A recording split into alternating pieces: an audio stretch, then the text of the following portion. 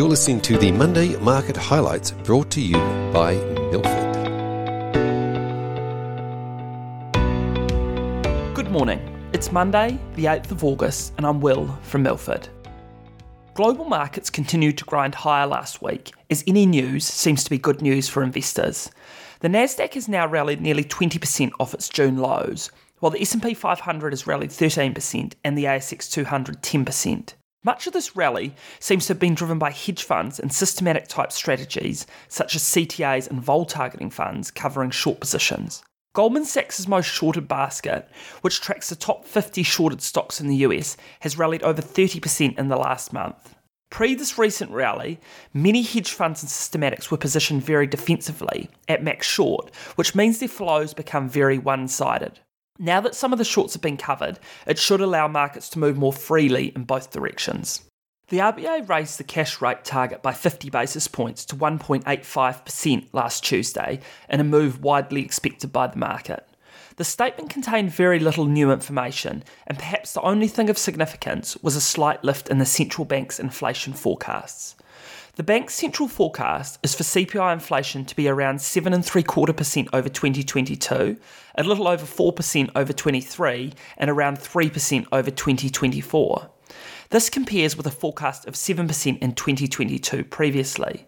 The central bank also released their statement of monetary policy on Friday, which contains a more detailed set of assumptions the bank uses to make decisions. The bank expects the cash rate will rise to 3% by year end, with the unemployment rate falling to 3.25%. On the growth front, the RBA expects that the GDP growth will grow by 3.25% over 2022, then slowing to grow at 1.7% over the next 2 years. These growth forecasts are lower than the central bank previously expected. As the RBA continues to raise rates, the flow-on effect to house prices is starting to be noticed. The CoreLogic data released on Monday showed Sydney house prices dropped by 2.2% in July, the sharpest decline in 30 years, while Melbourne fell 1.5% in the month. This shows a trend starting to develop, so will be watched closely as the market expects further rate hikes to come, which could lead to a further acceleration in house price declines. The Bank of England hiked rates the most in 27 years on Thursday, warning that the new UK Prime Minister faces more than a year of recession. Officials raised the benchmark rate by 50 basis points to 1.75% and said all options are on the table at the next meeting. Governor Andrew Bailey boosted his inflation forecast, seeing a peak of 13.3% in October, and outlined plans to sell about £10 billion of bonds a quarter, beginning as soon as next month. US non-farm payrolls on Friday continued to show a very strong labour market, with large beats to expectations. The unemployment rate fell to 3.5% from 3.6% expected, while the economy added 528,000 new jobs versus a market expectation of 250,000. Hourly earnings also beat, putting pressure on the dovish rhetoric the market has adopted post the recent FOMC meeting.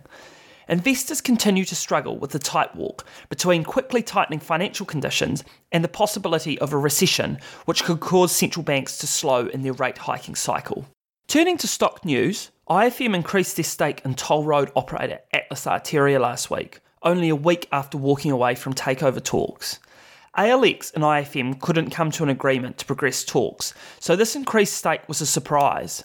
This takes IFM's holding to 19%, which sets them in a good position to either launch a takeover or push for a board seat.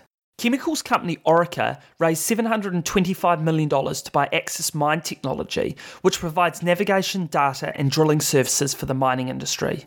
The purchase price of Axis was only $350 million, so this was seen as a fairly large overraise by Orica. The raise was done at $16 a share, which was a 7% discount to where it was trading pre-raise. The market didn't like the deal, perhaps because they were raising so much, with the stock reopening at $15.50 post-raise and continuing to slip lower on Friday. Inflation continues to bite in Australia, and as many people can relate to, rising food prices are one of the areas being most acutely felt. Last week, we got an update on price rises for Woolworths and Coles, which confirmed what people are feeling. Woolies increased prices on over 2,000 of their products at an average increase of 13%, while Coles increased prices on average 12.7%. When averaged across their entire product line, this saw an increase of about 1% on the month. This week we have plenty to focus on, both the macro releases and as Australian company reporting season kicks off. Companies to focus on that are reporting include IAG, Telstra, ResMed, CBA, Suncorp and Mirvac. Investors will be interested in how companies had fared the last half in the face of rising costs and the slowing consumer, but equally interested in corporates' views on the outlook. On the macro front, the key piece of data the market is waiting for is the US July inflation numbers out on Wednesday night. The market is expecting headline month-on-month CPI growth to be 0.2% versus 1.3% in June, while year-on-year to ease to 8.8% versus 9.1% previously. Annual core inflation, however, is expected to increase slightly to 6.1% from 5.9% prior. A strong month-on-month number would be likely to shake markets, who expect that we are now over the peak in inflation, particularly after the strong non-farm payrolls print last Friday. The US will also receive PPI data later in the week. Thanks for listening. That's all for this week. Have a great week.